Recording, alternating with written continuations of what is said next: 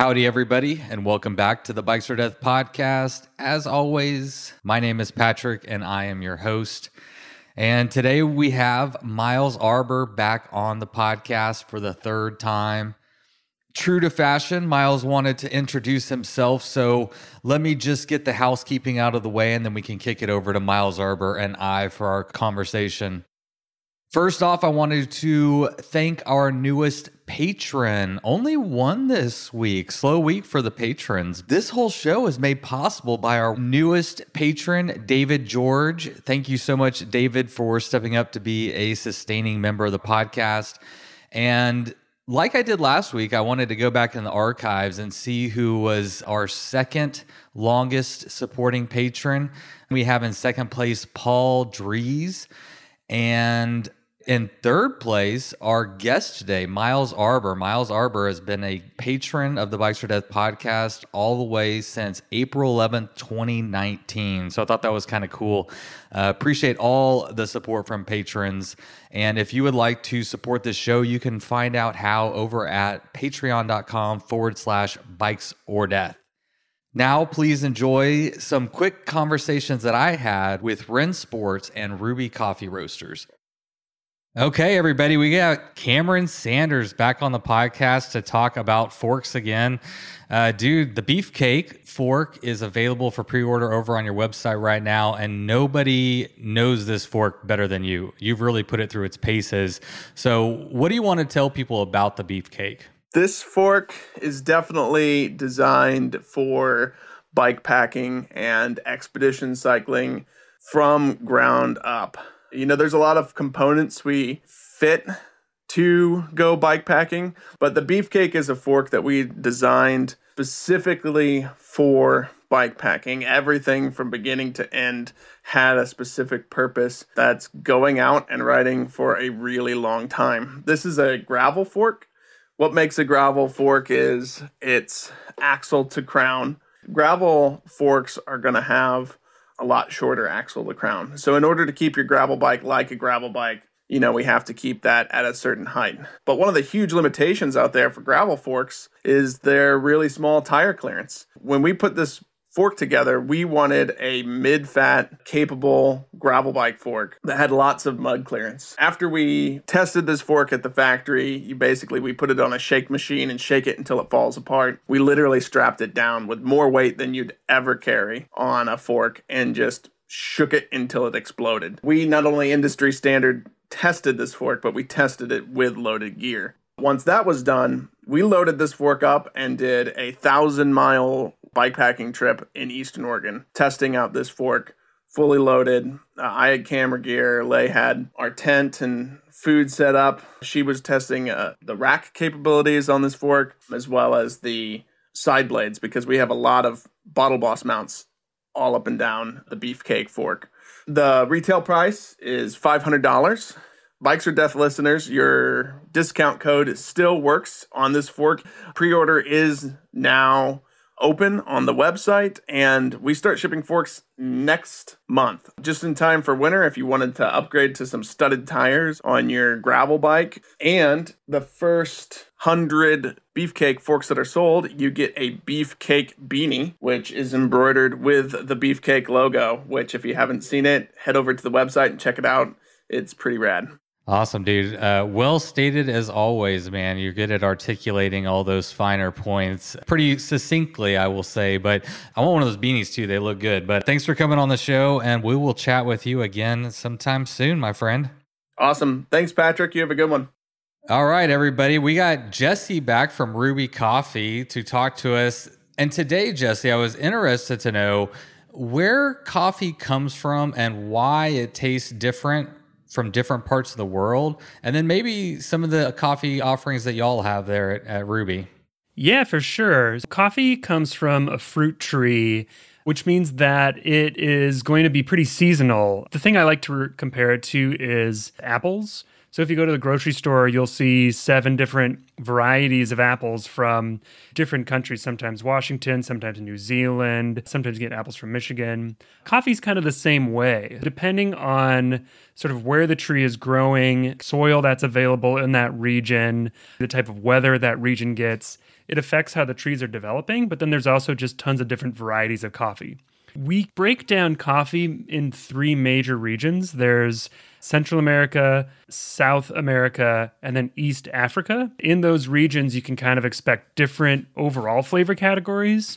And then individual coffees from individual countries have more specific flavor profiles. So coffees from Central America are usually pretty balanced, maybe a little bit chocolatey. Coffees from South America tend to have a lot of body and some nice bright fruit flavors. And then coffees from East Africa, we usually expect them to be a little bit brighter, maybe more citrusy. So right now on our menu, we have coffees from Colombia that we think are pretty bright and pretty well-rounded. We've got coffees from El Salvador that we think are pretty chocolatey and really balanced. And then we also have a couple coffees from Ethiopia that we think are pretty sort of fruit-forward, citrusy, and maybe even a little bit floral. It almost seems like you need to just kind of go and try some different ones from different regions and just see what you prefer. Yeah, and I think especially too, you can have coffees from El Salvador and then coffees even from Guatemala right next door and find a lot of unique differences, but find that the overall flavor profiles might be similar. So if you like a coffee from Colombia, you might like coffees from Peru. If you like a coffee from Ethiopia, you might like coffees from Kenya. But it's always great just to try a couple of options and see what fits your flavor profile. Do you happen to know how many countries are represented with the coffee lineup that you currently have? Yeah, right now we have coffees from 7 different unique countries. Because coffee is seasonal, we'll see that rotate throughout the year too. There's points in time where we might have 12 different coffees on the menu, but it only comes from 3 countries. There's other points in time where we might have 12 different coffees on our menu from 12 different countries. That's one of the things that's great. If you're looking for something new, all you have to do is wait a couple of weeks, and usually there's a new release on our website. I've always been curious about that, so thank you for satisfying my curiosity. Thanks a lot. Paging Miles. Yeah, this is the principal's office. Miles Arbor, your mommy's here. Your mommy's here, Miles. Please come to the office. Miles, what's going on, dude? Just hanging out in my kitchen in Powell River, British Columbia. Man, it's good to see your face again, my friend. It's always a pleasure to lay my eyes on yours as well. Oh, that's so sweet. Well, it looks like you're going to be back on the podcast for the 3rd time. I'm excited to have you back on. I think that's a record I was thinking about. I think you'll be like the guest with the most appearances. That's, it's an honor. You're doing a good thing with the podcast, and I just like to be consistent. So I'll just keep on coming. Well, in the vein of consistency, I remember the first episode we ever did. You were at the beginning, you sang the intro song, and we did the interview, and you said, if you're going to do a podcast, you want to see it through. You want to be there all the way from the beginning to the end. So in that vein, why don't you introduce today's episode? All right. Today on the Bikes or Death podcast, we have myself, Miles Arbor, who works with bikepacking.com. He's going to be talking a little bit about a new big 1,000 kilometer gravel route on Vancouver Island that at the time of this recording isn't live yet, but at the time you're listening to it, it might be live. And it's going to be big. It's going to be huge. It's going to be huge. All right, man, that was a great intro. Why don't we have you take it away with the intro song? 1, a 2, a 1, 2, 3, 4. You load up your bike, you ride away from home. You could be with your friends or you could be alone. You ride for a day or maybe more. You just love being in the great outdoors. Everything you need is strapped to your bars, including that new pillow you got from Santa Claus. And then you think, oh shit, to yourself. You left that super lightweight tent on the living room shelf. Bikes or death. Bikes or death. Podcast. Has anyone ever given you feedback saying that they don't want to hear it anymore? No. That's the good. feedback on the song has been just awesome, really. I always get, and I share some of them with you. Just yesterday, the day before, it was some of my patrons. They went on a bike packing trip and they did a whole video, you know, taking you along the trip, the whole thing. And at the end, they're all driving home in their car and they're listening to the Bikes for Death podcast and the intro song comes on and all four of them start singing and they're fucking, I mean, they nailed it, man. It's awesome. What was it? I sent that to you. Was that cool? Oh, it was very cool. I like how everyone sings it like in their own tone as well. Like it's not there's no consistency, which is great. Everyone puts their own little spin on it. And everyone wants to. Even that guy sent me a message and said that they have like a heavy metal band and so they're wanting to do their own rendition of it or something like that. So, and we've had other people that have taken their spin on it. And what did you think whenever I actually was curious, like did you have any expectation for it? Did you think I would use it all the time? Like, or do you just kind of just did it for fun? Like, yeah, I just did it for fun. Emily and I were actually talking about this the other day, how like, it's funny how I just like wrote that to be funny. And then it seems like it's stuck. I'll come out with another version soon. I had some drafts in the work, but my Gitalele has a broken string right now and I haven't fixed it. I should probably do that. Maybe I'll do that today. I think Bikes for Death should fund the new string. How much does a Gitalele string cost? Like $5? £5? What do y'all use there? Who knows? I honestly have no idea how much it costs. Probably not a lot. But I feel like if I go into a music store, because there is one here in town, I bet if I go in there with my probably subpar Gitalele, they're going to try and sell me a nicer one. And I'm easily convinced. So that's the real holdback. You don't want to, it's not the cost of the string that's holding you back. It's your own vulnerability to spend money on a nice, shiny new one. Yeah, imagine the possibilities with a brand new Gitalele. Well, I really can't. I didn't even imagine the possibilities of what was possible with the first one. And look at what you did. You started a worldwide sensation. I mean, people in the UK are fucking singing your song, driving down the road, coming home from a bike packing trip, dude. Is that where they were from, that crew? I think, yeah, it was Wales, maybe. Maybe That's that. awesome. Yeah. That's great. Yeah, it's been cool, man. I really appreciate it. It's been such a fun part of the podcast that was totally I mean, that was a total surprise. I mean, you just did it and like, I'm going to play a song real quick in the back of my van. Like, all right. Glad to play a small part in the podcast. I think it's becoming a big part. It's like you are synonymous with Bikes for Death at this point. You can't sever them. And no, nobody is wanting it to be severed. So let's just nip that in the bud right now, mister. People want more Miles Arbor, not less Miles Arbor. I'm here. I'm giving them what they want.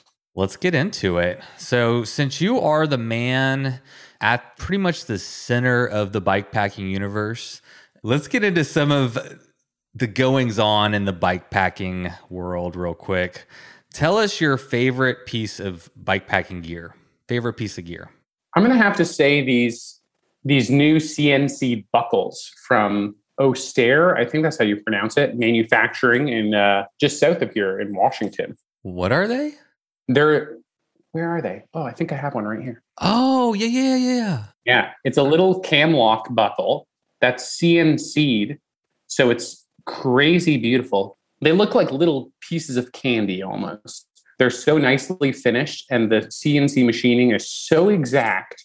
It's just a cam lock buckle, but it's just not plastic. So CNC'd out of aluminum with a titanium pin.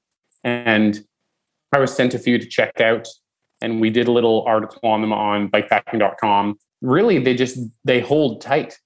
They hold tight and they're good for any weather. And they're just like, it's just a fun little conversation piece when I'm riding and someone's like, oh, what are those? And I'm just like, oh, get ready to your mind to be blown because these buckles are insane. I love it. I remember the article and they're both cute and elegant at the same time. They're just super well designed. So take us through just a couple examples of how you would actually use that little cute clip. Little cutie. Do they call it the little cutie? They should call it the little cutie. Because it's fall here in Powell River, it's getting kind of wet. I've been running a rear rack for most of my bikepacking setups, including this recent route scouting mission that I did. So I often lash like a big dry bag or not a big dry bag, but a dry bag. It's pretty small. On top of the rack for some extra gear, like with my tent and some stuff like that. And normally I would just use voile straps to strap those on, which are also a super handy tool. But the nice thing about these things is that they just like don't loosen up ever, and like they look cool, and they're handy if I need to use them for something else, because I can just count on these for sure. That was my initial thought when I saw those is, well, okay, don't we have voile straps? And I want to ask you this question. The limitation of a voile strap is obviously the length. You get 18 inches, 25 inches, or whatever. That seems like you'd attach it to any length, webbed rope that you have, right? Something like that. Yeah, and they're insanely strong. They're pretty much, they're infinitely adjustable, right? Because you're just looping it through the cam lock buckle, just how a cam buckle works. On the inverse of that, there's no limit on the number of holes, right? Like if you need to make it super small, you could do that. Okay, cool. Worst piece of gear, something silly or just not good for bike packing. We're all bike packers here, Miles. Don't know if you know. Wait, what? Backpacking? I know you're into motorcycles now, so I just want to. Worst piece of gear. I'm just trying to think. You haven't had any gear break or anything? I'll tell you one while you're thinking. Do you know those big Agnes ultralight camp chairs? I got 2 of those, and within a year, both of them broke at the leg. Like the aluminum piece literally twisted, and it started to rip open. And no one sat in it other than me. I weigh 195 pounds. Like I'm not pushing the 250 limit that these claim, and I've treated them well. I was real nice to them. I think they probably make a great tent, but man, I'll tell you what, I don't know about those chairs. I had 2 of them, and it happened to both of them the exact same way. And I'm like, okay, 1 maybe, but 2, that's 100%. I do have 2 pieces of gear that failed on me during this trip. So one was right before the trip, and I have these Smith glasses. They're my favorite sunglasses because they're photochromic, so they adjust to light conditions, which is pretty nice for bike packing. But right before my trip, when I was like packing my stuff up, I must have like sweat on them, and then my sweat stained the whatever kind of film there is on the inside of the glasses to the point like it doesn't come off. And you can't, I don't know. Yeah, see, you can see, those are warranty scratches, but you can see the rest of it. And it kind of looks like fogging on the glasses, and it won't go away. Thankfully, Smith is really good about warranties coverages, so they're going to hook me up. But that was a weird one. The other one. Can I ask a question about those glasses? Because photochromatic is something I've always been interested in. If you're riding from day to night, night to day, whatever, just having one pair of sunglasses. So how well did they actually work from that transition? Because I bought some of the cheaper ones, and the cheaper ones I've had don't work. Like the $30, $40 pair, the ones that they say they work, I haven't found any of those that work. These were great. I've been super happy with them. They're kind of like, they're never going to be as clear as like well, that's not true. When they're clear, they're like totally clear. They'll never be as dark as like a total, like actual, like shaded sunglass, but they're pretty darn close. And they're what they do for me is I can just leave them on my head all the time. So like, I don't have to take them off. Yeah, I've liked them. The only issue I've found here where it's like pretty humid and wet is that they fog up sometimes pretty easy. That's probably because like the fit is like pretty sporty, so they fit pretty close to my skin, like not a lot for a lot of ventilation. I get that problem here with almost any sunglass. It gets so humid. I haven't found any of them that allow for enough ventilation. Yeah, that's tricky. My other thing that failed was a tent pole that I had. The elastic in the inside broke on the first day. Oh. And then I had to tie a little knot. Well, I had to thread because it all fell apart. The tent pole fell apart. And then I had to put all the pieces back together and like hold and like pull tension in the elastic and like pinch it and then put a new piece on and then pull and pinch. It was pretty annoying. And then I had to tie a little knot in the elastic and shove it into one of the poles. So it worked. But a lot of these little ultralight pole sets for tents are, when you pack them up, and I've just kind of noticed it really, is that the elastic where it kind of bends when you between the different segments of the poles is like sometimes it's rubbing against sort of like a sharp edge of that pole. And because my poles, it's kind of it's really because I packed them in a silly spot, but I packed them in a bag that wasn't like a stuff sack, so it was kind of loose in there. So they were bouncing around all day. And I think that created enough vibration where it kind of like cut through one of them. So more of my fault than anyone else, but oh well.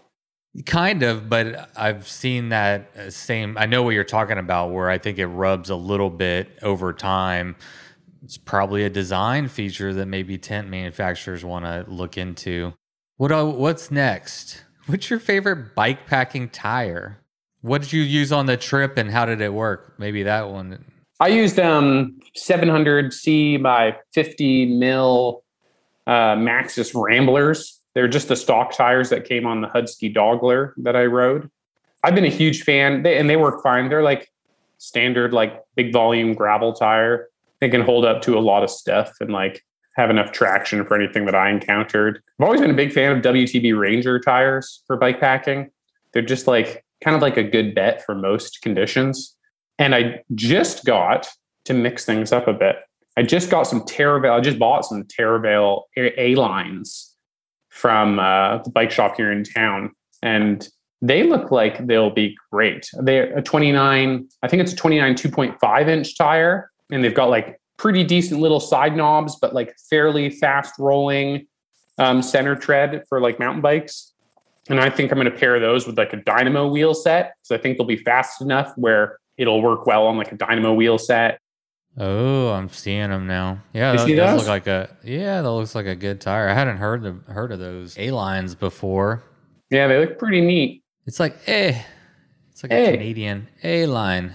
But here in Powell River, because it's so wet and chunky and there's roots and mud and rocks, I've been running like super chunky, like almost like downhill tires, like on my hardtail for sure, and a lot of the other bikes, just because you need the traction. Like you need like a super soft compound of rubber, so you have a lot of grip, that's not good for bike packing at all. Yeah, I mean, actually, whenever you said you were running that 50C tire, or isn't that what you said you had? 50 mil. Rambler? Yeah. The Rambler? Yeah. I was thinking that seemed like a little bit under biking for what I see you riding. But I guess you have some like really nice crushed granite roads, but like this route that you did, this 1,000 kilometer route, it was some pretty gnarly sections, right? There were some short sections that were like pretty chunky and like some, I don't know, like golf ball to fist sized rocks that were like little short sections, but that wasn't the majority of the route. The majority of the route is gravel roads. So like pretty well-maintained gravel roads with, I don't know, pea-sized rocks. Pea-sized gravel. Okay. Yeah. So 50 mil for me was like kind of the sweet spot. You had totally enough traction to do any of the climbs as long as your gearing was right and you could bomb down steep descents without like being too scared that you were going to wipe out. Perfect. What are the best riding shorts that don't look like riding shorts? I need a new pair. That's why I'm asking. I tore mine. I really like my Chrome 5-pocket shorts. Let's see here. We didn't just publish, but a while ago we published a roundup of shorts, or maybe that was last summer. We just published the women's one. Madrona 5-pocket short. I see them here. Chrome. Yep. So those are the ones I wear on and off the bike most days, just because they're like a shorter inseam, so they're a little bit more comfortable, show off my legs a little bit, and they're not a technical feeling fabric. They're not a technical feeling fabric, so they're nice and comfortable against the skin, and they don't look like bike shorts at all. I'm trying to think of what other shorts I have. I like those. I'll just get those. That's fine. Okay, one answer. Easy. It wasn't a trick question. Now here is a question. I think you are undisputedly the world's bike packing poop champion. You probably have the most dialed poop system out of anyone I would expect. So take us through your poop system. Yeah, so this is a good example. On this trip, I had a very sophisticated, right now in my Crohn's kind of journey, none of the medication is really working. So I'm onto a new medication. So I was in a weird kind of transition area where I wasn't really on any medication during this trip. So I knew I needed to have everything like dialed. So I had in my front handlebar bag, which was like a big Bags by Bird Piccolo. So we just did a review of that. But it's big, like long flat style bag, well, short flat style bag. Actually, you just stuff things to the top. And in there, I had a Ziploc with toilet paper and baby wipes. And then in my frame bag, in the non-drive side, like map pocket, the little slim pocket, I had another Ziploc with toilet paper and baby wipes. Because, and do you know what? At some points during the day, I even had toilet paper in my hip pack as well. So I had a few different options. And I think that's important to me because sometimes when I have to go to the washroom, I have kind of like 30 seconds to like figure out my stuff, dig a little hole somewhere if I'm not near a toilet and like make something happen. So I also had my trowel in that little side pocket on my frame bag as well. And that was my system. What kind of trowel do you use? Do you have a special trowel that you find will dig the fastest hole? I have one of those little lightweight aluminum, I think Widefoot makes them, or maybe Widefoot sells them. There's a few different companies. I think one company makes them. I'm not too sure, but I know Widefoot sells a variation of them. I know little which aluminum one. About. Mm-hmm. Yeah, pretty lightweight. Seems to work well. I have a titanium one that obviously is super. Yeah. Matt Mason sent it to me as like a gift, and it's really lightweight. But if you're in rocky area, you're going to be struggling. I think that aluminum one you have is more durable. So we just had, I don't know if you had listened to the Quinn Brett episode yet, but it just came out like I guess like 2 days ago. But she's a paraplegic, paralyzed from the waist down, and she cannot feel if she needs to go to the bathroom. She also lost her sense of smell, and she can't smell if she's like shit herself. So she was. Do you know who I'm talking about? She's the girl who just completed the Tour Divide on the trike, an adaptive hand bike. Yeah, definitely. I've heard of her. Okay, cool. Well, yeah. So she told us a pretty good poop story. You got any good bike packing poop stories you want to lay on us? Specifically shitting yourself poop stories. Okay. Well, then it's actually not bike packing. I was kayaking, but it's close enough. It's pretty similar stuff. I was on a kayak trip in Ontario.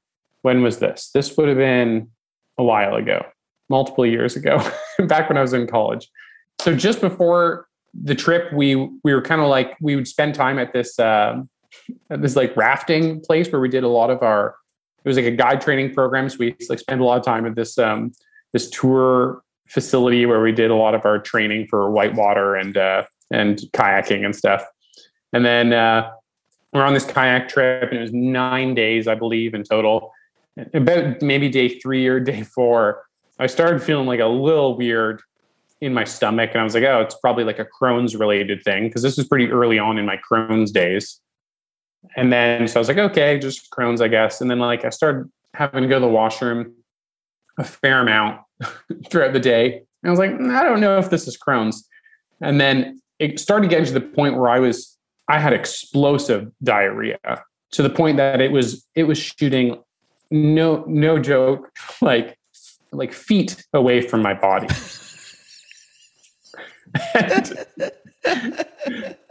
And I ran out of toilet paper in like 24 hours. Not many, like there were some other people with toilet paper, but like no one really wanted to give it up because it's kind of important. It's a rocky area too, like near Georgian Bay. So it was pretty rough. And then at one point I was just like, well, I'm not ever going to be able to like find enough toilet paper to like clean up. So I just started stripping down naked every time I went to the washroom and jumping into whatever body of water was nearby. It was just so awful. I was so dehydrated. And it turned out I caught Cryptosporidium from, not actually from the trip, but from back like where we were doing our prep for the trip. And a few other people caught it too, but I don't think anyone had it. Maybe one other person had it during that trip. But yeah, a few of us actually ended up going to like the hospital and asking what was going on because we were hurting. It was bad. It was bad. Don't drink unpurified water or weird river water if you can avoid it. Is that what caused? I haven't heard. It's crypto what? Cryptosporidium. It's like I think people call it beaver fever and stuff. It's just like a nasty in the water that makes you super sick. Yeah, sounds terrible. I've never been in one of those situations, but it's kind of one of your fears is that you're in the backcountry and you get dehydrated, food poisoning. I think food poisoning first that leads to dehydration is the real concern. I mean, that's you're fighting that, on top of just gross and dealing with the fact that you ran out of fucking toilet paper. Yeah, and then it becomes about hygiene too, because then you're now like especially if you're on a bike ride, man, and you're sitting on it. I mean, if you're kind of just sitting still in a kayak, I don't think quite as but if you're moving and you're opening up sores on your ass and you got shit everywhere, I can't imagine that's good.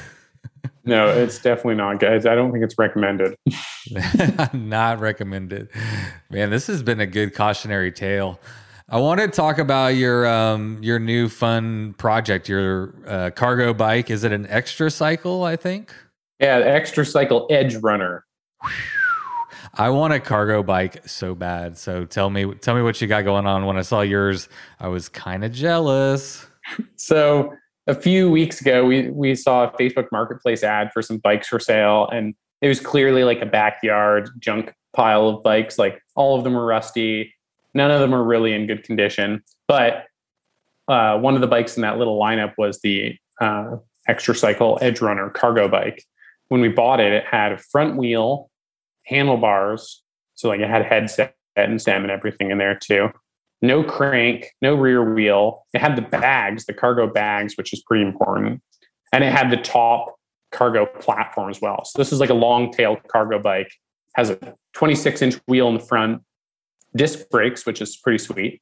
And it runs a 20-inch wheel in the back to keep the load super low to the ground. Pulled them down to $75. So bought the frame for $75, which is pretty sweet. And then I cleaned it up and it sat around in my little shed for a week or two. And then when I got back from this route scouting trip, Justin and I at the bike shop went down to the bike shop one night and using pretty much all parts, like old parts from around the bike shop. I think I had to buy a chain ring. What else did I have to buy? A chain ring, 2 chains, because it's such a long wheelbase. You need 2 chains. Oh, cool. Maybe brake pads. I think brake pads. And then the rest of it was just parts from his parts bin collection. And it's rolling and it's beautiful. So how much you got in it so far? Well, I have some parts at my house too. So like really my own money that I put into it, it's like around $100. But I ended up putting on, we didn't have a shifter. So then I put on this Archer D1X wireless shifting kit. And then, so it has wireless shifting, which actually kind of makes sense for a cargo bike because the derailleur cable and housing has to be so long. And then you have to have a weird cable to reach that far. So yeah, I have that. And I put like a basket in a front rack that I had on it that I had already. And I installed that. Came with a bell. So I didn't need a bell, which was nice. I love it, man. I really, I'm so jealous. I mean, it's one thing because most people that have a cargo bike spent like a few $1,000s on them, but I'm jealous of the fact that you found that for $75. You got like $200 into it or whatever. It's sick, man. It's pretty fun to ride. I thought it was going to be, I didn't really know what to expect because I've never ridden a bike like that, but it's great. It's rips around. I've been taking on like some little gravel paths and trails, and I haven't picked up anything big with it yet, but I'm going to start doing, the idea is to start doing like some grocery shopping to try and lessen the amount of time we're driving our cargo van around. Just drive the cargo bike instead. That's why I want one, is mostly for practical reasons. I have a buddy up in Idaho, Ash. Shout out Ash. Hey buddy. He was texting me this morning.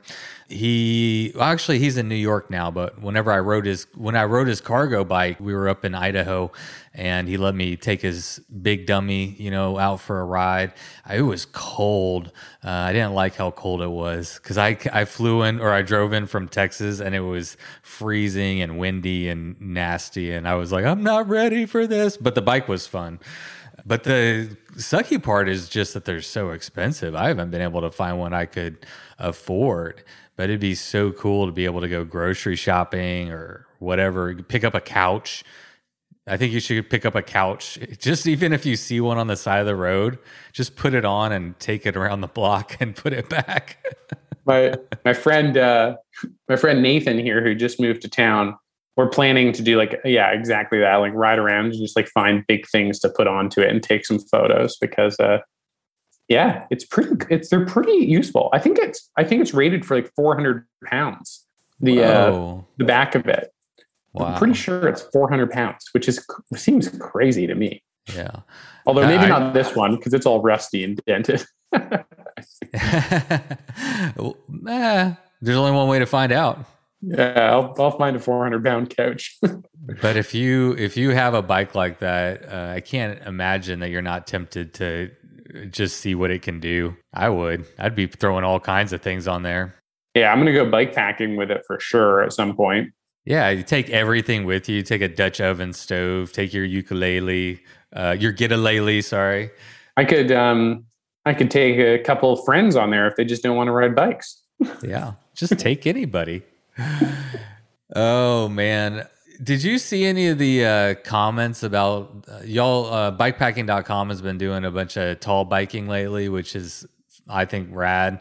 I've been wanting to have the Zynga brothers on the show for a long time. They're just fucking awesome. I mean, anybody who doesn't know the Zynga brothers needs to look them up because they're all about their whole ethos and their whole thing is about having fun and art and bikes, and they kind of combine all of them, and they do a lot of really cool stuff in a very unique way.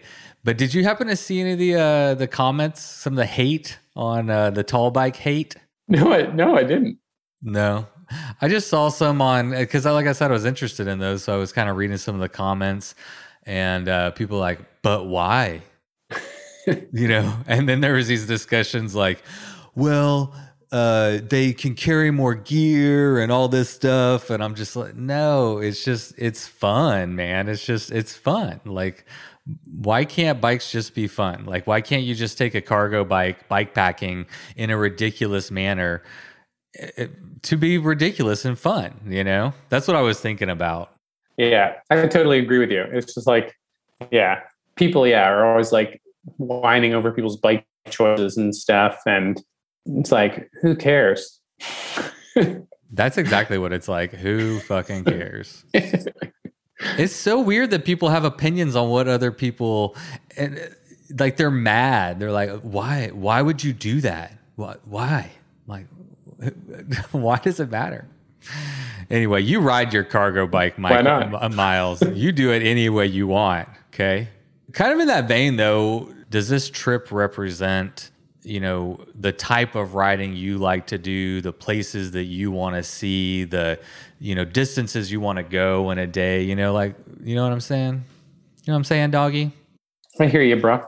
I don't think it does represent totally like what I'm most interested in. What I'm most interested in is like single track, heavy, big backcountry views.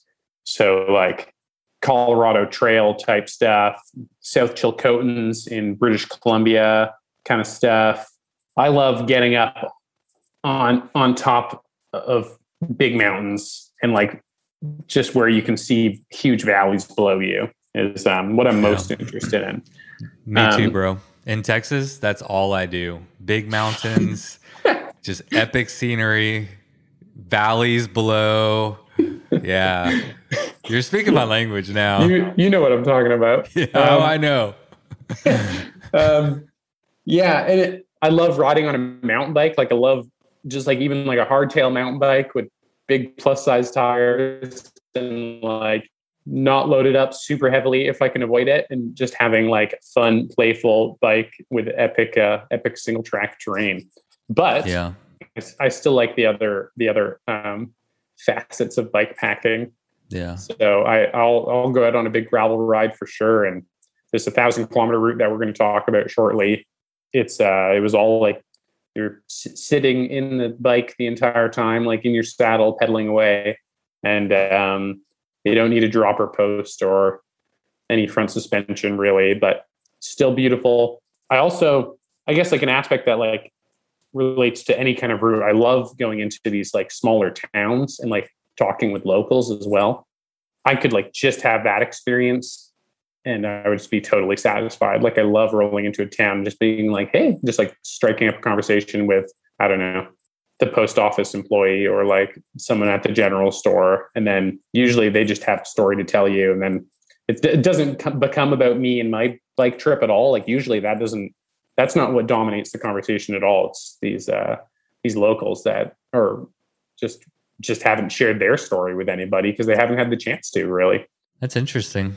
You should start a podcast where you interview them. Just let all these people tell their stories. It would be like kind of stories from bike packing, but not about bike packing. It's about like the people that you meet, or you can just keep it to yourself and it can be a nice thing that you like to enjoy on your trips. But yeah, it's cute. I like it. It's a good answer. Going back to your story, it's very relatable to me. I genuinely love people and I love interacting with people, especially in small towns. My route that I'm doing, I intentionally avoided any big major city centers. I tried the smallest little communities possible. And, you know, like there's one little grocery store, Van's Grocery. You got to go see Van. And, you know, I went in there and like talked to the lady behind the counter and told her about this bike race that would be coming through. And, you know, she thought it was motorcycles. And we just talked, you know, about, you know, that place had been there over 100 years or something like that. And it's fun just to have those little interactions, you know, and peek into the lives of other people a little bit. Totally. And I think while bike packing is like gaining popularity in sort of like the cycling world and like outdoor enthusiasts are like learning about it, it's still like very unknown in like everyone else's lives. Like you can't expect to roll into these towns and people to know what you're doing. So I think it's always, and I love the point where like you mentioned it, where like someone's like, oh, so you're on like motorbikes, or like, oh, so you're like on the paved roads the entire time, or like, and you're like, oh, just you wait. You're like nonchalantly like, no, I you know, the town over there. Mm-hmm. Well, because you'll say I rode from the town over there. They're like, oh, so down I-45 or whatever. You're like, no, I went through this pass and that pass and over that mountain and all this. Like, wait, what? And that's actually the route that I did. It's a good example of that because at one point you have to take a water taxi, like a boat through the ocean. And so you say like, oh, I came from Tassus, the town of Tassus. And they're like, oh, like, so like, what? Yeah, it's cool. Oh, when I went to, so this race and route and everything, by the way, I meant to tell you or email you, but I'm wanting to publish once it's done, the route's done, but once everybody rides it and we get all the feedback and hopefully even make it a little bit better, or they, you know, maybe they just say it's terrible, or maybe they just say it's really good, but we get some feedback, and then I'd like to publish it because I think like the 275 mile showcasing the best of East Texas, it's really, really good, you know? But so the whole thing starts and finishes at the Bullet Grill where we ate whenever you came down, remember? I got to know the owner, and he's actually a really cool guy. He always wanted to be a chef. He had a whole nother career, and then, you know, kind of retired. And this is like his dream, is to open up like a bar and grill in the middle of the woods. And I'm like, cool, that's your thing, you know? And, but he's been super helpful. But anyway, like, I remember the first time I went to him, I mean, I had to come with like pictures and stuff. It's like, here's a map, here's some pictures. This is what we're thinking. And, you have to help like wrap their mind around it before you can actually get them to actually have the conversation. I can't just walk in and be like, hey, we want to host a bikepacking event and this is going to be the main hub. And he'd be like, oh yeah, that's cool. We do that all the time. No, that's a good point. Yeah. It's, you have to tread lightly with this kind of stuff. And like, to some people, it might sound like rambunctious or like it's going to be a bunch of people that are like littering and shitting all over the place. But, well, there's probably some people out there doing that, but most of us are pretty well-mannered.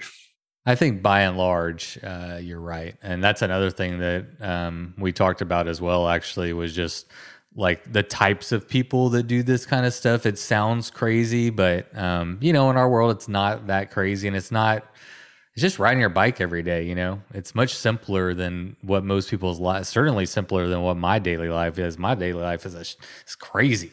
Let's talk about your route, man. Let's do it. Are you ready? You're ready. We don't know what we're going to call it. We don't have a name. It's probably going to come out soon as to the release of this podcast. It may be out now. It may be out soon. Yeah. Why don't you just first give us the stats? Yeah.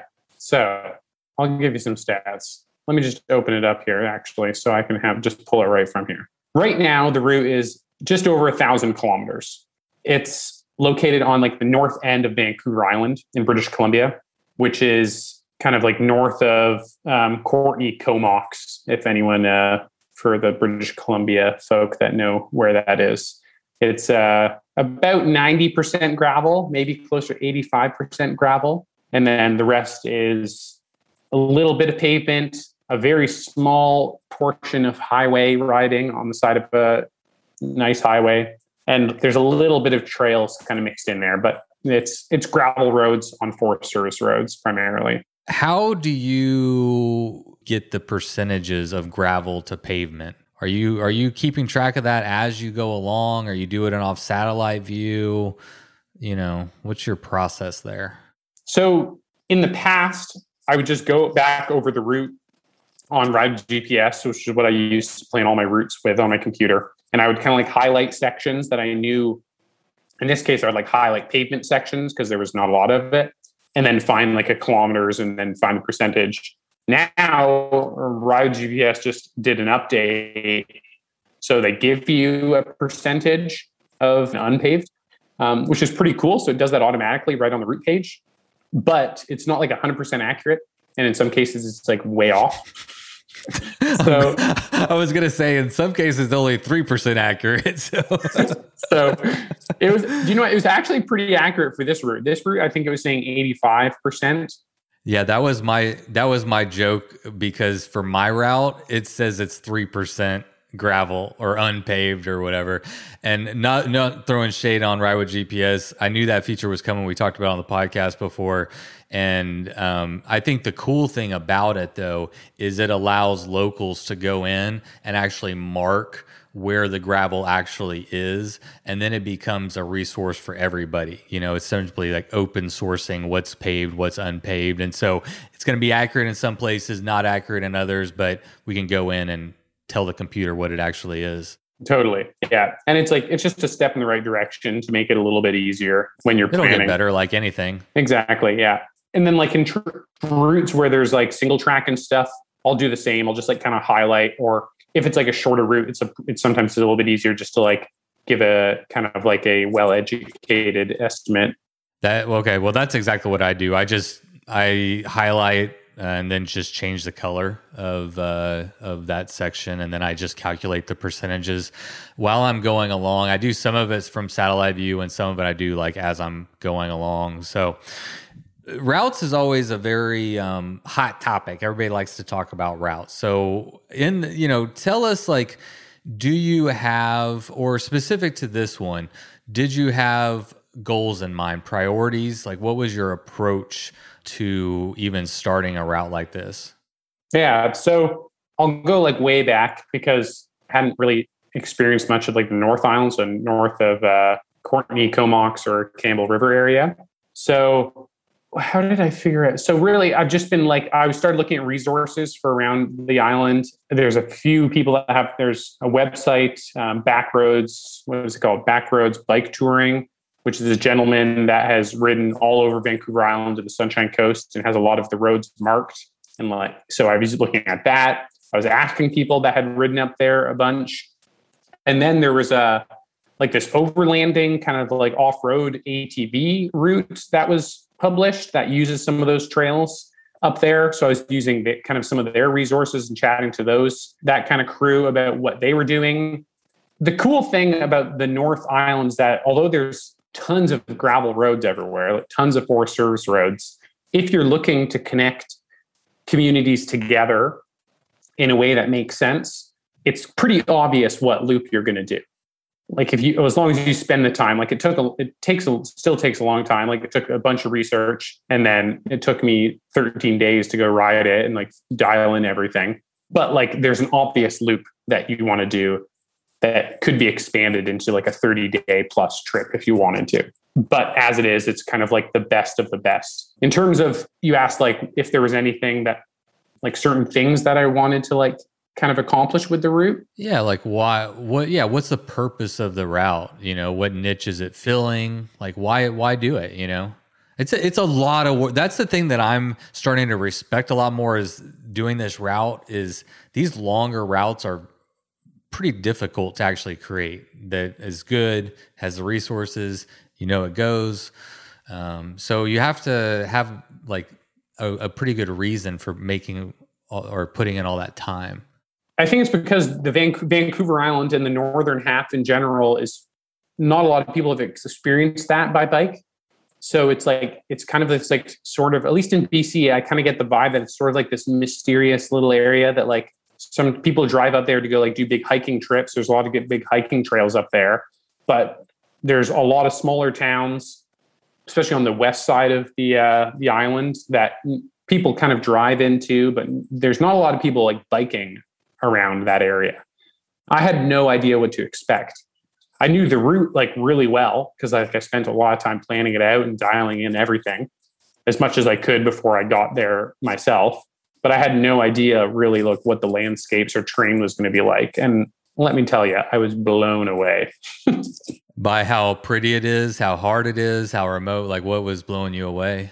It was so gorgeous. The terrain, I didn't expect there to be so many like big mountains. There's like big granite mountains with like snow still on them and huge lakes like around every corner. And then all of a sudden you're climbing up to views of like the ocean and then the Johnstone Strait to the east and like all these kind of like coastal islands and inlets and fjords. It was unreal. Honestly, I don't think I've ever been so excited about gravel riding before. That's awesome. I mean, I wanted to ask you, like, are there any ugly parts of Canada? Because all the pictures you post, everything I see mostly through you and some other cyclists that I follow, it's stunning. And it has a diversity that is like a robust diversity of everything you could imagine. Yeah, it packs in a lot, especially British Columbia. Like you can be in deserts and stuff in Kelowna and the interior, and then you're in rainforests on the coast, and then huge mountain ranges. Yeah, it's super diverse. Like I'd be lying if I said it wasn't super beautiful, and I was very inspired by it.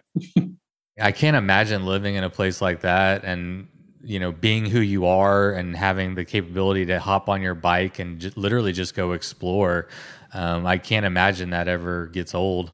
No, it's always fun. But I always seem to find reasons to leave as well. So the world is just too big of a place. Yeah, well, that's a good point. Speaking of that, I was going to ask you, like, what is this situation with the border? I know it opened for a little while, and I think I heard it closed, but I mean, not everybody that listens is in Canada. So can people even access this route now or what? Well, U.S. residents can come to Canada.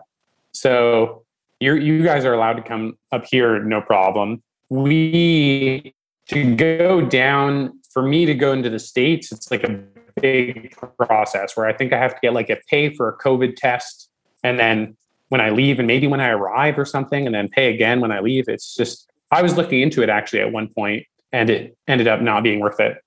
It's confusing. I have no idea why it's open for you guys, but not for us.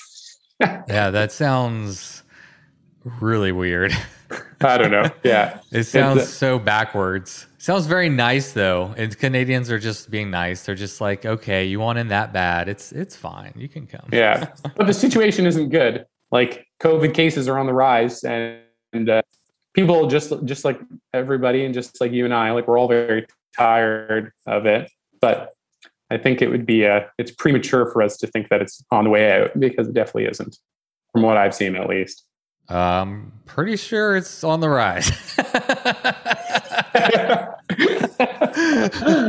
We're not talking flat Earth theory here. I mean, I think it's on the rise. Yeah, it's happening. We have negative COVID test requirements for the showdown. So, I mean, I think that's kind of the cool thing now with everything going on. I think testing should just be more like the norm until COVID is not, is gone or whatever the fuck happens with it. But like I saw Mid-South posted today that they're going to do negative COVID tests for theirs. And I mean, it's free, it's easy. And so it's like, why not just go get one and make sure you're not going to go to an event where there's 100 people and you're just going to cough on everyone, So yeah. Anyway, I agree. Yeah, there's that. Let's talk about COVID like a lot more. That's what I came to talk about. What I want to know is, again, from a planning aspect. So you talked a little bit about the resources that you use, where you gathered information from, but then what? Now you've got this information, you got to start building it and ride with GPS, campsites. What are you looking for when you're actually building the route and trying to make a good route? So pretty much I start off, I guess, like I kind of like a triage, like what's important. So like first off is like the towns along the route are super important to add in there, because I want to know like where there's sort of like some infrastructure. And then I start looking at what's in each of those towns and break it down and start making calls and shooting emails out to see what's actually open. The tricky thing with this route in particular is that a lot of these small towns have kind of like outdated Google like businesses and stuff, and like the hours aren't right, and like sometimes there's just like no grocery store at all, even though there says there's a grocery store. So I got pretty into it and like emailing people and like joining like community Facebook pages and like asking people what's up. That's really smart. Yeah. So I joined like actually just this morning I posted in this there's Tassis, which is this very small town on the west coast of Vancouver Island. And that's where you have to catch the boat to go to the next kind of portion of the route. And I'm in like the Tassis community Facebook group, which is like pretty small, but very active. And I've been asking questions in there, and everyone's super excited and like just answers my questions right away. That's a great idea. I'd never considered. I mean, even route baiting, like if you want a question about a road or something, yeah, the locals will know. Oh yeah. And I don't know if it's not everywhere in the world's like this, but like in Canada, at least there's like tons of Facebook groups for like communities and buy and sell pages. And like, maybe it's like that everywhere. I think that it's everywhere. Yeah, I think it's everywhere. So your triage is towns, resupply, obviously. Yeah. And then really after that, you're kind of just looking at points of interest. So like the big thing, like I think for a well-designed route, there should be interesting stuff along the way, whether it's like cultural or like historical or even just like nature related. So I started just adding in all the cool things along the way. So points of interest. What about like camping spots? Is it all like national forest and so it's open, or what? No, so a lot of it is actually privately owned logging land. There's a bunch of big companies on Vancouver Island that looks, but I'm pretty sure they like own it. So you can't just necessarily go camping wherever you want. The good thing is that there's tons of BC recreation sites, which are like kind of like government owned, like rustic campgrounds that are usually free or like maybe $10 or something along the route. So there's tons of really nice camp spots. You don't really have to wild camp. unless you really need to in a certain situation. But there's usually picnic tables and outhouses, and they're often on a lake. So like on a summer, if you're riding this route in the summer, you can be swimming pretty much every day for sure, actually, if you wanted to. And then that's pretty much it, really. Towns, points of interest, resupply, camping. What else do you need? I was going to ask you if you scouted. I thought you might have even scouted portions of it on your motorcycle, but it sounds like you did this trip that you just did was your scouting of this route. Yeah, so I rode the whole route. I like to do enough research in advance that like I'm pretty sure, like I'm 95% sure like what I'm riding is going to be the final route. But you have to get like down there and see it for yourself, because some things aren't as good as they look like from your home.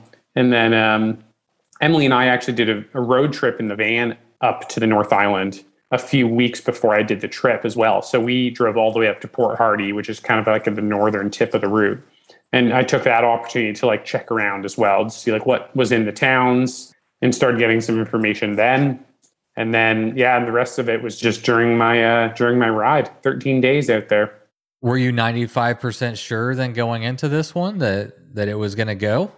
Yeah, I was pretty confident with everything. Like I had the boat taxi, the water taxi all planned out already, because there was another group actually bike packing out there. So we like joined on their boat ride from Tassus to Zeballos. And then the rest of it, like it follows such, although they're not like super popular roads, like not many people are driving on these roads, and there's not a whole lot going on them besides like logging once in a while. It's pretty like easy to know that like you can ride them and like where they end up. Like we're not really going down any weird dead end roads or anything. Yeah, I was pretty confident and it worked out pretty well. So talk about that, the boat ferry thing a little bit. Is that like a crux of the trip? What's going on? Yeah, so although these places aren't going to mean anything to you, they'll mean something to our Canadian listeners. So you leave from Comox, Courtenay area, which is, I started the route from there because the ferry, you have ferry access from the Sunshine Coast where I am in Powell River. And then you can also get there with public transit from like Victoria and also from the mainland from Vancouver. So it's a pretty good spot to start the route that isn't too far north on the island yet. And then from there, you kind of go north and then head all the way west to the west side of Vancouver Island to this small town of Gold River. And then that's kind of like where the real adventure begins. And when like you start getting super gorgeous views and you head to North Tassus, which is only accessed from Gold River. So once you get to Tassus, if you want to go to Tassus, you have to take a boat or a plane to continue without backtracking like a big section. So how far is the boat ride? It's not that far. I think it was 45 minutes or so. I don't know what the distance is, but you kind of like leave this big inlet off the west side of Vancouver Island and then go around through another inlet back up to Zeballos. And we saw whales. It was gorgeous. I think they were humpback whales. The cool thing is that the towns of Tassus and Zeballos are actually planning a trail to connect the two. That'll be a multi-use trail. So that'll make it so much easier, because the boat ride, it's kind of expensive if you don't have a big group to split it with. How much is it? So we paid $400, but we split it 8 ways. So it was only $50 a person. It's $400 for what? The amount of space you're going to take up? Because it's obviously not per person. So like, how do they come to that number? Yeah, I don't know. It's probably sounds like they pulled it out of their ass. They're like, you got 8 bikes, 8 people. Yeah, it's $400. Yeah, probably. It's pretty like there's not a lot going on up there. But kayaking and hiking is huge. And a lot of these companies will do like shuttles for kayak trips and hiking trips. Like they do this. Like this is like some of their business is just like water taxi service. I gotcha. So they know what they're in. So they're used to people hopping on with different, whatevers to get wherever they're going. Totally, yeah. So I think just a day in the life. Yeah, the issue right now is that, at least for some of the companies I spoke to, is that like they don't have a lot of employees. It's hard to get people to move there to run these businesses. So in our situation, the actually owner of the company like drove us in the boat up because he was like looking to hire somebody. He just couldn't find anybody, which I'm sure is like affected by COVID and everything else that's going on. Yeah. But yeah, there's a big hiring shortage, it seems, in the US too. Yeah. Yeah. Other than the cost, it sounds kind of fun, to just like break up the trip. Just kind of a fun thing to do. You'll get to talk to the guy. You need a sandwich or whatever on the boat trip and just kind of see a whale, whatever. Yeah. It was honestly, it was one of the highlights of the trip for me because the town of Tassus, the grocery store, well, the general store was like, didn't have much in it, like a few dry goods. They were actually, it was interesting. They were waiting for a shipment. Probably, I'm not too sure if it's a boat or a truck that comes in there with their goods, probably a truck, but they didn't have their shipment yet. So like they didn't have a lot of stuff in the store. So like that impacted what we could buy because we were catching a boat to leave. And then there's a cute little family-owned restaurant, like right at the marina where we were catching the boat. So we all hung out there and had some lunch and stuff before we caught the boat. And then when we got to Zeballos after the boat ride, the general store there that we thought was better wasn't even open. So like you just have to roll the punches. Yeah, you do. Well, that's a great segue, Miles. You're so good at this. My next question was going to be about how you packed and prepared for, this trip. You'd never done it. So, I mean, you didn't know how long it was going to take you. You didn't know how long exactly it would get you to resupply points, if they would be open. So I'm curious, like what your approach to that was. And then kind of, I guess in that vein would be like, did anything go wrong and what happened? So from like a food and resupply standpoint, I kind of like budgeted to carry, well, not budgeted, I just planned to carry like sort of 2.5 days of food on me at all times. So I had room left in my handlebar bag and my frame bag and some in my little panniers because I was running panniers as well to have like food. So I had like meals and like lunchy, snacky things and like a bunch of snacks and breakfasts pre-made for 2.5 days. At the beginning, I probably actually left with closer to like 3 days worth of food. And that's like, so it just, that kind of made sense. Looking at the distances and elevation, I was pretty sure we were going to be able to do it in like 10 to a little bit more than 10 days. So, and then looking at like resupply points and stuff, which were definitely like worked into like our schedule because we kind of like wanted to get, like, it's just easier if you don't have to carry more food. So we sort of worked it into the schedule to be like that. And then it ended up being, we were doing pretty good days, and it ended up being that we could have carried less food, but it could have also gone sideways because a lot of the stores in like, especially on the West Coast side of things, they're more remote communities. Some of their stores just like closed down for the winter.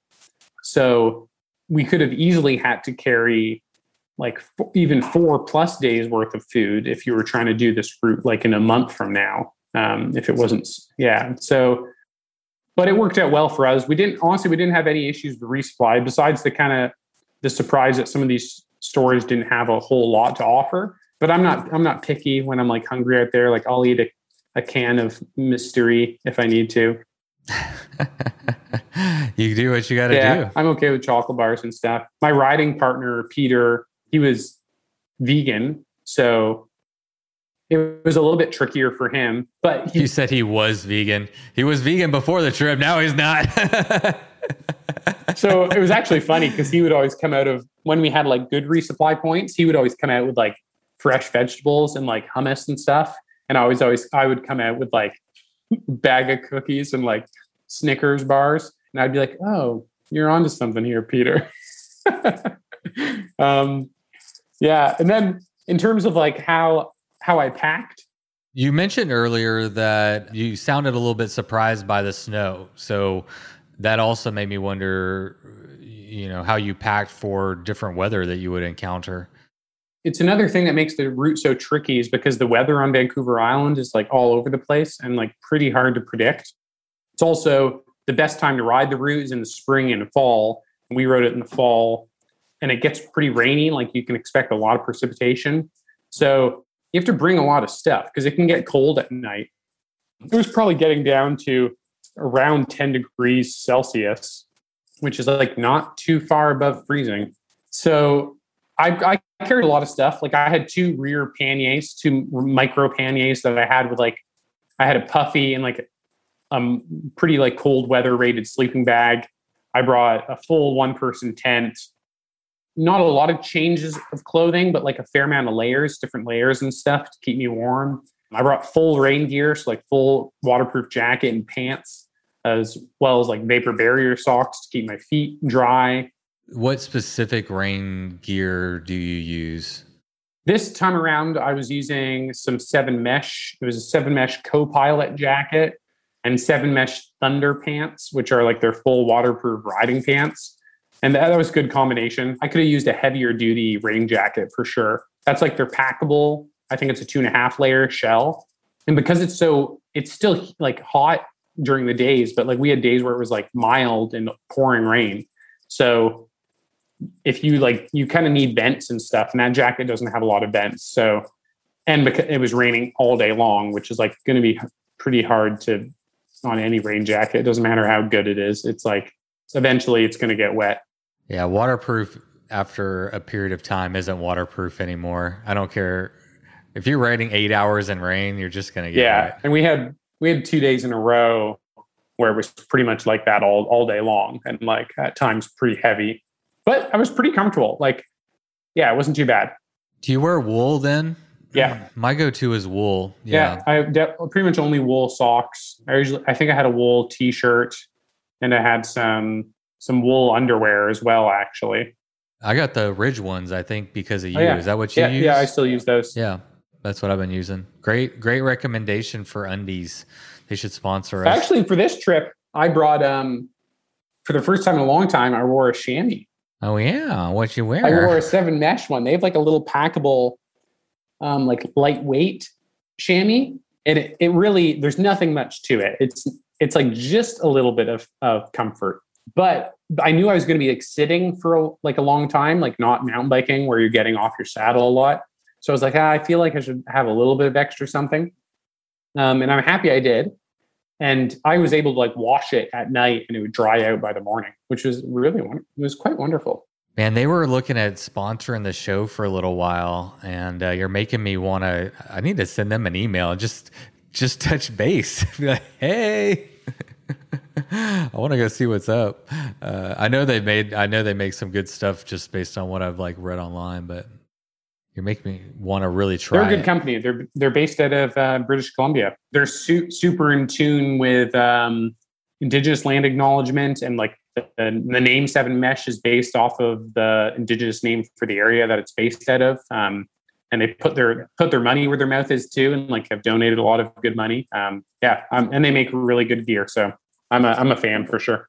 Yeah, whenever they reached out to me, I started, because I didn't know a lot about them, so I started researching them, and I legitimately, because that's part of it, is like I want to partner with companies that actually like and want to tell people about, and like you just did, it's something you naturally want to share because it's like, oh, they make a good product and it's a good company, that's good, that's what you want, do something good with all that money.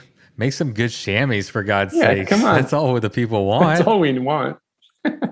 and don't be assholes. Just padded underwear. Let's see. Anything else from... I'm almost getting the sense that, and speak to this, but that you might want to pack a little heavier on this route for people who are going to be going and doing it. Depending on the time of year, it'll depend on like what you take. So, yeah. Yeah. I think you're totally right about that. Give some people, I think the question is like, give some, like, what is the advice for preparing for this trip for people who are going to be doing it? I think you just have to prepare. Like, I couldn't imagine going out on this route because it's as long as it is, and it's going to take you, even if you're doing big 100-kilometer days every day, it's still going to take you 10 days. So you kind of have to be prepared for like cold nights, hot days, and a lot of rain. There's just really no way around it. You're also kind of have to be prepared for like limited resupply. So like you're not going to buy any like camp fuel on the way unless you're using a liquid gas stove, then you might be able to get away. But I I don't believe there might be a few spots in Port Hardy where you can get like compressed canister stoves fuel, but like I carried like 3 canisters with me just in case. And how many did you go through? actually, it was quite efficient. I was using a little stove that was really surprisingly good because I don't know how full. I just like had a bunch of like half-used ones, and then and I didn't even use one tiny one. So I don't know, but we also had like a few meals out and stuff. Like when we go through towns, we take advantage, and like we had some meals out for sure. I wondered if someone will solve that problem of there's no empty indicator, no way to know. I mean, there's the water thing, right, where you put it in water, but it's like, it's how long does that last? I don't know. Yeah, I think there's a little gizmo where I think you can like empty one into another. Oh, I didn't know that. I'm sure it's online. I've just never Googled it. I do what you do. I'll take like a couple with just some in each of them because I don't really know. Yeah, like you have to bring a lot of stuff on this route is really what it comes down to. Yeah, and food, how many days worth of food do you think is smart to pack? You said 2.5 days for you, but I would say like 2 to 3 days worth of food because you just don't know. You don't quite know what's going to happen. Part of the reason I like this route so much is that like you can't just look at the route guide and go ride it. Like you can look at the route guide and get pretty much all the information you need, but you're probably going to have to make a few phone calls and like figure out for yourself what's going on because I know we rode this route like a week later than when we rode it, which was like the beginning of September. Guaranteed some of the stores that we saw would be closed now because they said like a kind of like after Labor Day, they start like closing down in Canada.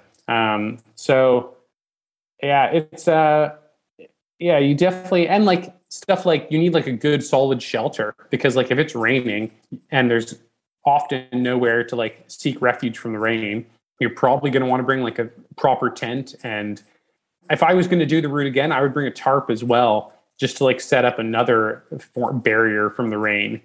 And would the tarp be for yourself or for your gear or both? Maybe both. I think I would just like, even if you had it out somewhere accessible where like if it was pouring rain and you're just like somewhere where there's nowhere to hide from the rain, but you just want to stop for a bit and like take a rest, then you could like set it up during the day and like have a little rest spot, or at night you set it up over your tent just to keep your tent dry. How did the route go for you guys? I mean, the first pass through, were there any hiccups along the way or how'd it go? Yeah, there was not really anything huge. The first kind of thing was figuring out the unknown, was trying to figure out how to get from like the starting point near the ferry in Comox Courtney area up to like the actual route where it like leads out on gravel roads. So there was like a few little areas that we needed to scout, and we actually like scouted one option on the way out, and then when I was going back through, Peter had to take off to get home, but I ended up scouting another section of the route with these two people that I met, and then like we rode a section together. So that was like kind of like one little unknown area that we figured out pretty quickly. In terms of like hiccups, I had no bike problems. Peter had a few flats, easily fixed. He wasn't running tubeless. I would recommend tubeless. Yeah, for sure. No, but I mean the route itself, you didn't come to any trespassing or roads that weren't there or anything like that. That's pretty impressive. Yeah, for 1,000K, you did really good homework. Yeah, there's some good data on this area. There's like people are out there on dirt bikes and stuff, and they're often there's weird little blogs I found where people are ripping around. There was one section kind of right near the beginning of the route where it was closed for fire because of high fire or forest fire danger this summer, which means it might open at some point. But even with that, we kind of like rerouted it around that section. There was like some logging going on. So there's a few sections where we had to like wait until a logging truck went by so they could like radio in. But the truth of like this route is that you're pretty much on like logging roads the entire time. So you can't quite predict where they're going to be working or what that's going to look like. So they might have a road blocked at some point, but in like 90% of the chances, like they're gonna let you through if you're on a bike. You just have to kind of respect what they're doing. Yeah, I've actually been in that same situation before, and they were at first didn't really want to let me through, and I would kind of like show them on a map. I'm like, bro, if we don't get through, it's like a long way, and kind of, you know. And he's like, all right, you know, y'all can go through. But can we talk about the rating? Am I allowed to say that I saw it was rated a 7? So, you know, what is the challenging aspect of it? Because, yeah, I mean, forest roads don't sound too bad. Resupply sounds okay. What's the challenging aspect of this route? I think the big challenge is the weather, because if you ride this route in the summer and, well, if you ride it like, I don't know, in the spring or fall, but you don't get caught in rain, then it could be pretty easy. Like gravel roads, like there's some big climbs, but they're not like abnormally steep, and it could be pretty easy. But you could start in the sun and then get caught in rain all the way up the north side of the island. And then now you're in a tricky situation because it's not too easy to like get out of some of these spots. Cell service is limited. You're pretty much on your own out there unless you're close to one of these smaller towns. So it's the weather like plays a huge part, and you can't control it. So it could change quickly. So, I mean, a 7 is also partly like, it's not like a difficulty thing necessarily. It's more like you need to be well prepared for being away from services, being able to contact somebody and have them come get you. You need to be like capable of being out there for a couple of days on your own. Yeah, totally. Because like riding these gravel roads is a day ride, like doing a little, 70-kilometer loop on these roads would be like a walk in the park. But if you're riding the whole route as 1,000 kilometers, the weather is going to change while you're out there. So like you're not going to be able to really look ahead at forecasts. So you kind of have to be prepared for like the worst possible scenario. But people that are prepared are going to have like the trip of the century. Oh, I want to go. I really, I would love to go. Give us an expectation versus reality. Did it exceed your expectation? What was your takeaway now that you're done? It blew away my expectations, to be honest. I thought there was going to be, I didn't think there was going to be as many huge views as there were. Like the route mostly follows these huge wide valleys. Like I thought it was going to be tight, steep valleys, but they were very wide. So you had big climbs where you're overlooking the ocean, like I mentioned, and these huge like mountains everywhere. Like there's big granite peaks along most of the route, and huge, beautiful lakes with like lakeside camping that were just like, it was honestly unbelievable. I also thought there was going to be way more logging activity.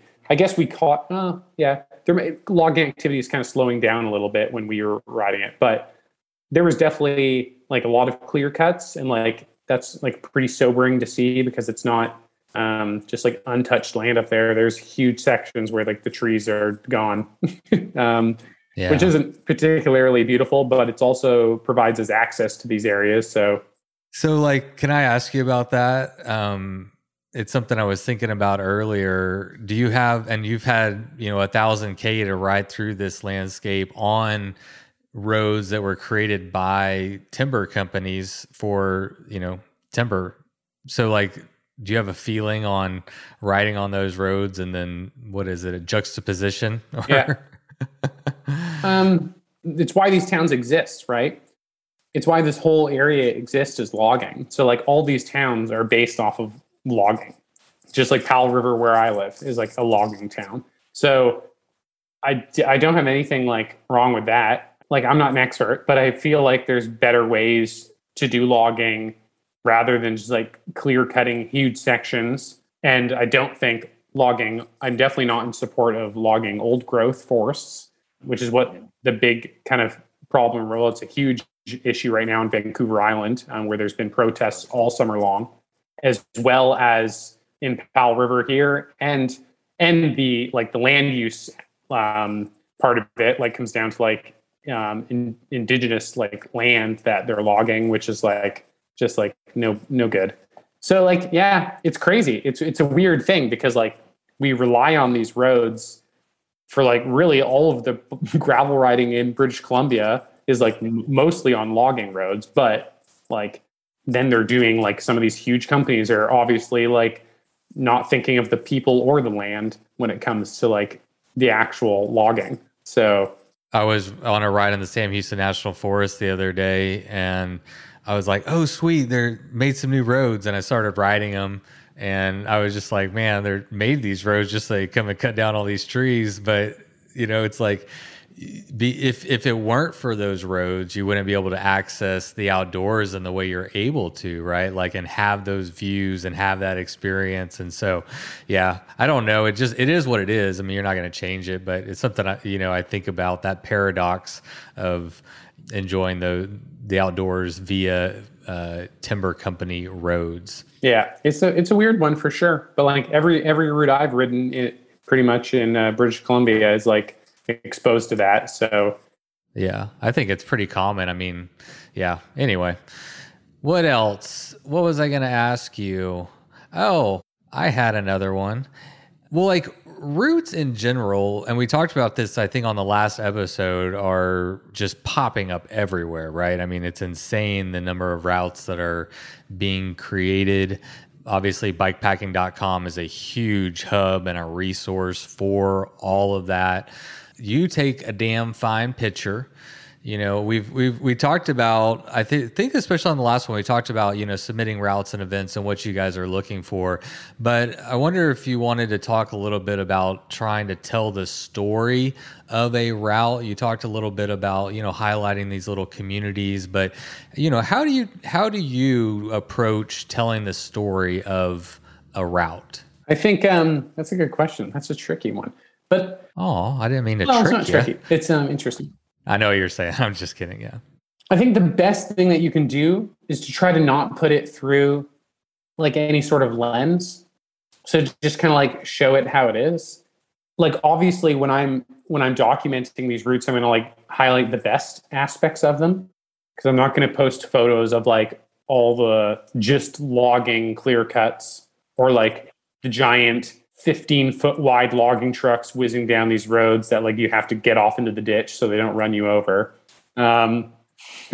But you also have to mention that stuff. So like I try to like not hide the fact that there's logging, and just like for this route and the route right up, like I have to make note of the fact that there's logging trucks, and like you can't listen to music while you're out riding this route in the corner, and like you have to be out of the way. Even the animal, like the aspect of like wildlife on the route, like, oh, you can like I'm going to talk about how you can look at whales and like see like dolphins, Pacific white-sided dolphins, like jumping around in like pods of 100. Like it was unbelievable. But there's also the greatest concentration of cougars in North America on Vancouver Island. So like wow. You also don't want to be too struck by the views, because like you got to pay attention. There's black bears everywhere. I think we saw 10 black bears. There's grizzlies now that are swimming over from the islands and mating with the black bears to create hybrid killer monster bears. Whoa. They're coming to take us over. I think you just have to like kind of lay it all out there. I don't like to share all of it, because I think that's part of the beauty of bike packing, is experiencing like some things are just like a total surprise. I would hate to provide enough information where someone rides the route and they're like, oh yeah, cool. That's exactly what I expected. That's a good point. I think especially for a route like this. As a counter argument to that, though, I do think that there's a space for like shorter route, like, you know, my Sam Houston one that we did together.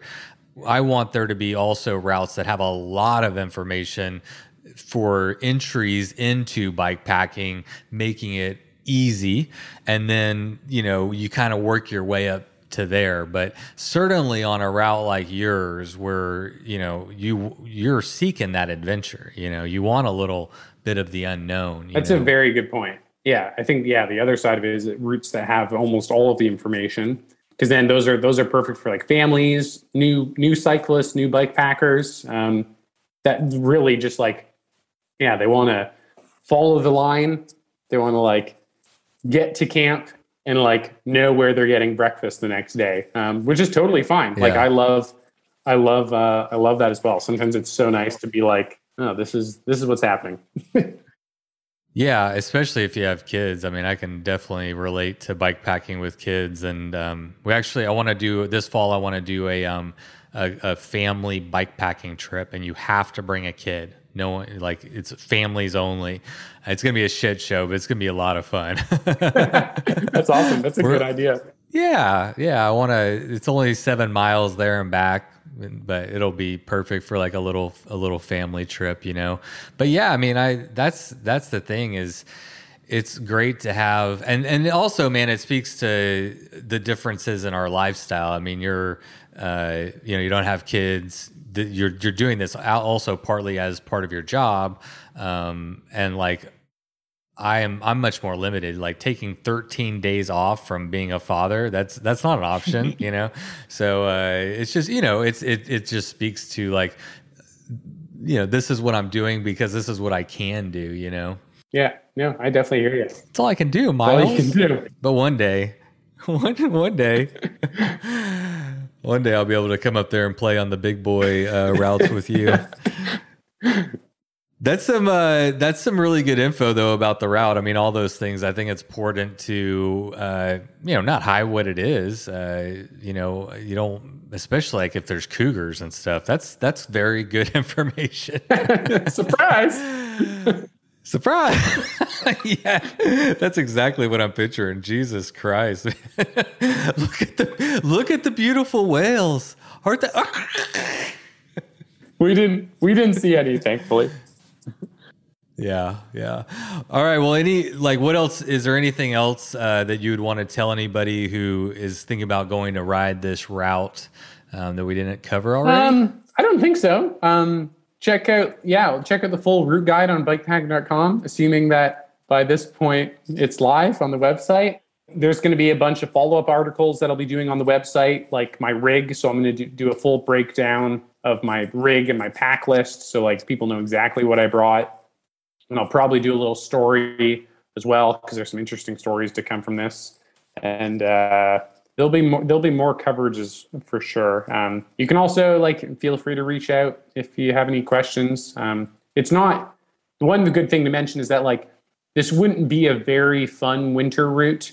Although you could ride some of it, there's going to be snow at high elevation, and it's really people are going to ride this in the springtime. So probably May would be when you want to ride it. So for anyone in British Columbia or Canada or nearby that is oh, maybe I want to ride this, probably May is your best bet. So as of now, it's already getting into y'all's fall, too deep into fall. Yeah, there? it's you could do it. You could still do it now, but it's going to be so wet up there. It's already just the weather, although it's going to change, the weather this week is just all rain, and it rains a lot here in the winter. It doesn't snow much, but it pours.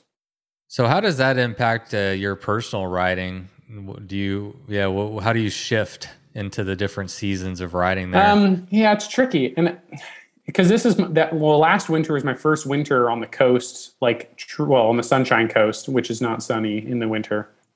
And the weather changes a lot though. So it's it'll rain all morning, but usually in the afternoon, it kind of blows over because we're right on the water, right? So you just have to be flexible. And sometimes I'll just wait to ride, and you have to have a good rain jacket.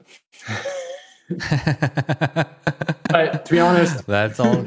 To be honest, I'm just super excited to I'm excited for travel to be a little bit more appropriate and allowed, because then I'll go somewhere warmer at some point for a trip or plan something out. So I was talking with Lucas this morning about that, actually.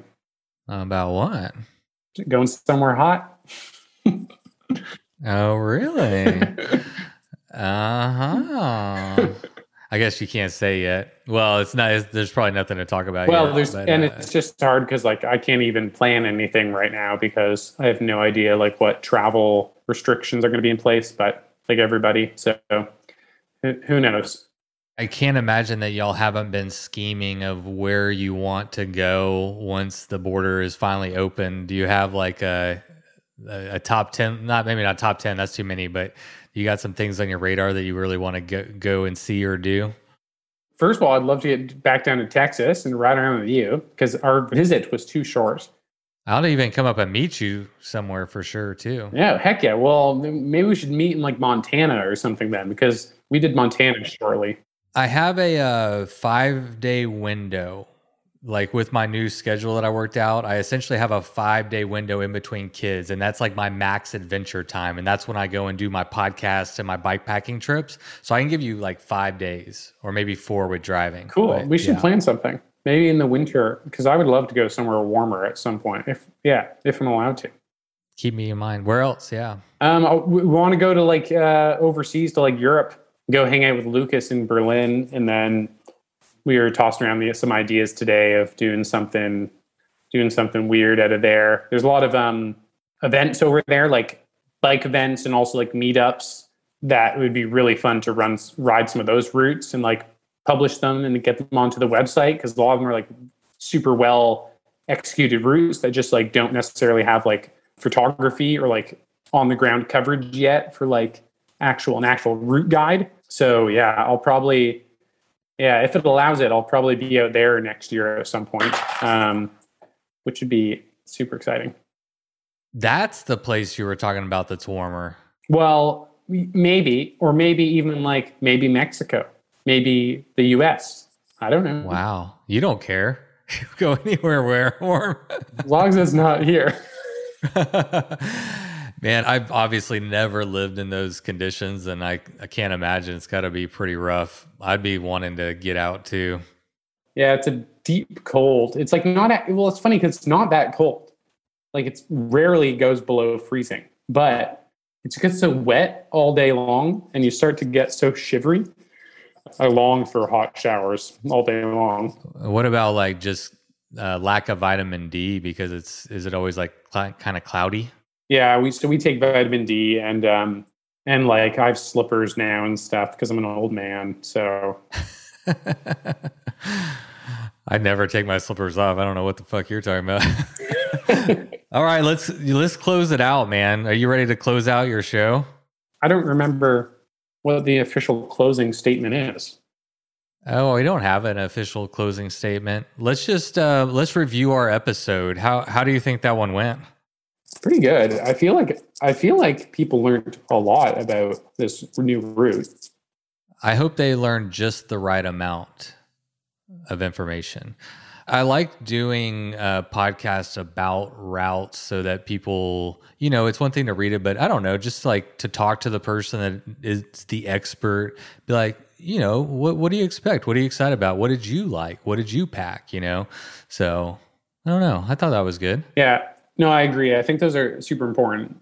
Yeah, it's nice to like hear it like from someone's voice as well, because like route guides are kind of like inherently sort of like official sounding. Like they're like ride 200 kilometers, like find a place to sleep. I don't know. It seems like it's all like because we're trying to get all the information or a lot of information out in one place. So it has to be like kind of there's not a lot of room for fluff. Where we're very fluffy here on the podcast. Well, the good thing y'all do is obviously capture the routes on picture really well. So you provide the information that I actually like the way y'all do it a lot because it's so clear. At the bottom is all the need to knows and all like the important facts. And then you have the pictures that get you psyched on it. But yeah, I like the way y'all do it. Thanks.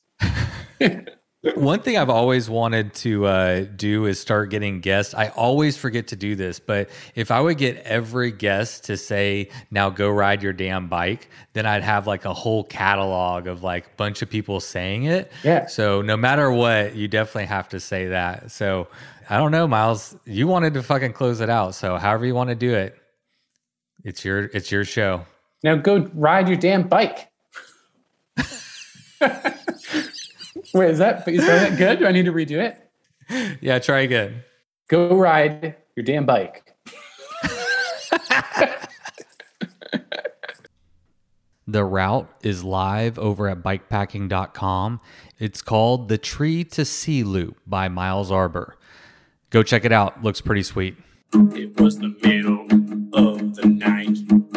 You grabbed your knife and you held it tight. The sounds of beasts kept you awake. The sounds they made kept you afraid. In the morning, you packed your bike. Memories forgotten from the previous night. You rode faster than ever before. Was it your imagination or merely folklore? Fear turned into strength as you pushed further. Every pedal stroke stronger and firmer. Your bike feels weightless, your legs aren't tired. You think to yourself, just a few more miles. Bikes or death. Bikes or death. Podcast.